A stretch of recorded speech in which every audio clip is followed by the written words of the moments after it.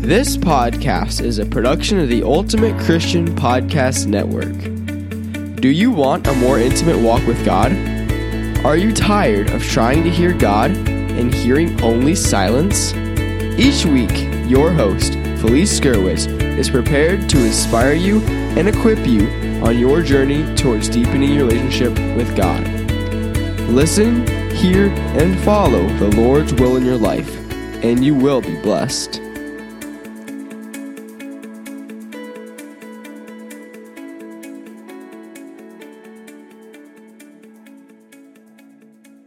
Hi and welcome. Today we are going to talk about Blessed Be the Lord. This is episode 279, and you can find today's show notes at afewminuteswithgodpodcast.com.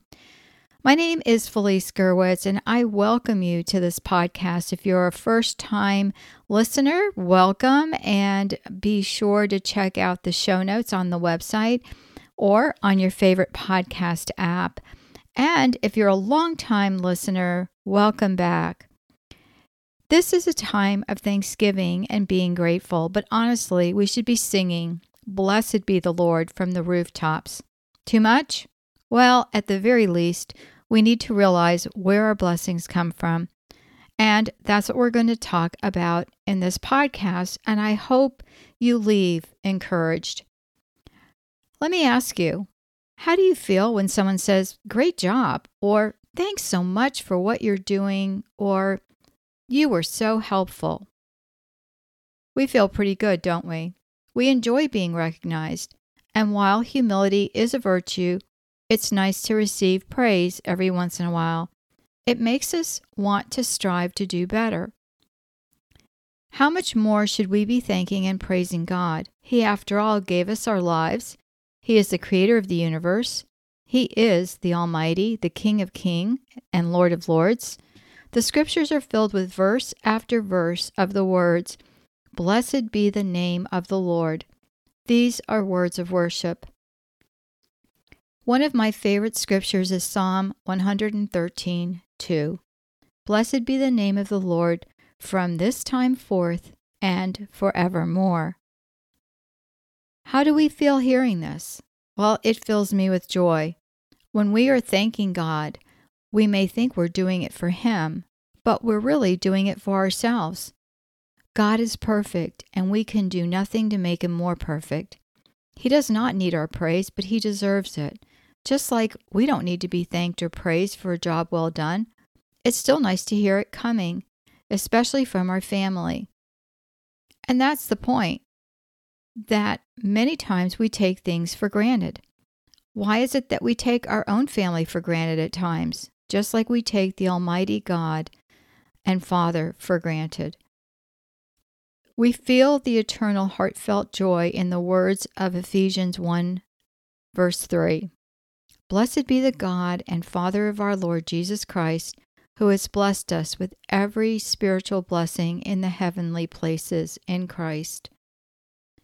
What is more important than spiritual blessings? Absolutely nothing. That is the greatest gift we can receive. By glorifying God, we're doing the little thing. It is a form of love, of obedience. And what does God give us back? Joy, an abundance of joy.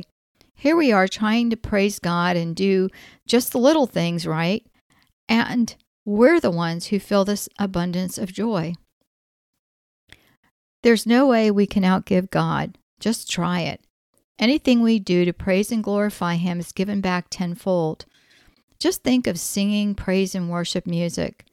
The song, "Blessed be the Lord Almighty," gets stuck in my head when I hear it, and I sing along. It's as if the Lord is reminding me of that song. And I put the links to the song in the show notes so you can go read the whole thing if you're not familiar with it. But the chorus goes like this: "Blessed be the Lord God Almighty, who was and is to come. Blessed be the Lord God Almighty, who reigns forevermore." Singing the refrain reminds us of what is important. It gives us a chance to let go of the cares of this world and the stress in our lives. We all have it. There isn't anyone out there who can say, oh my gosh, I'm just so relaxed all the time. It just doesn't work like that. Praising God allows us to see the bigger picture and the end goal. And what should we strive to focus on? Well, that's it. God. When we let go and let God, as the saying goes, we allow for Him to work in our lives. Amen? For me, music helps. But I can't listen to music and work on anything at the same time because I tend to want to sing along. It's a good thing that the Lord doesn't care what we sound like.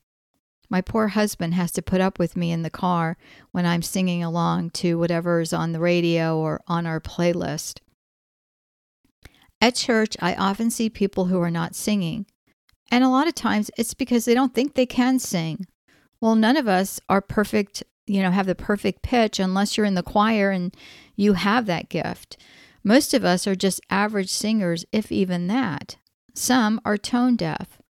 But what we are taught is that singing is praising God twice, and even if you can't sing well, you can try it, and you can sing low. It's uplifting to sing, and singing prepares you for what? It opens your heart to hear the Word of God and what the pastor is teaching.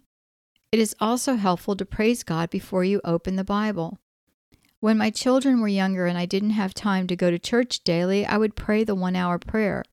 Not all at once, but different increments. They were 5 minutes sections, and I would pray this during the day. I thought I did a podcast on the 1-hour prayer, but I have not, so I will do one soon because it was beneficial and so helpful to me. In a nutshell, the point of the 1-hour prayer was to praise the Lord, repent from sins, and prepare our hearts for reading the Scriptures. It is an abundance of blessing for us. What a wonderful and merciful God we have. Today's topic is probably not anything you already know. Most of you have a relationship with the Lord.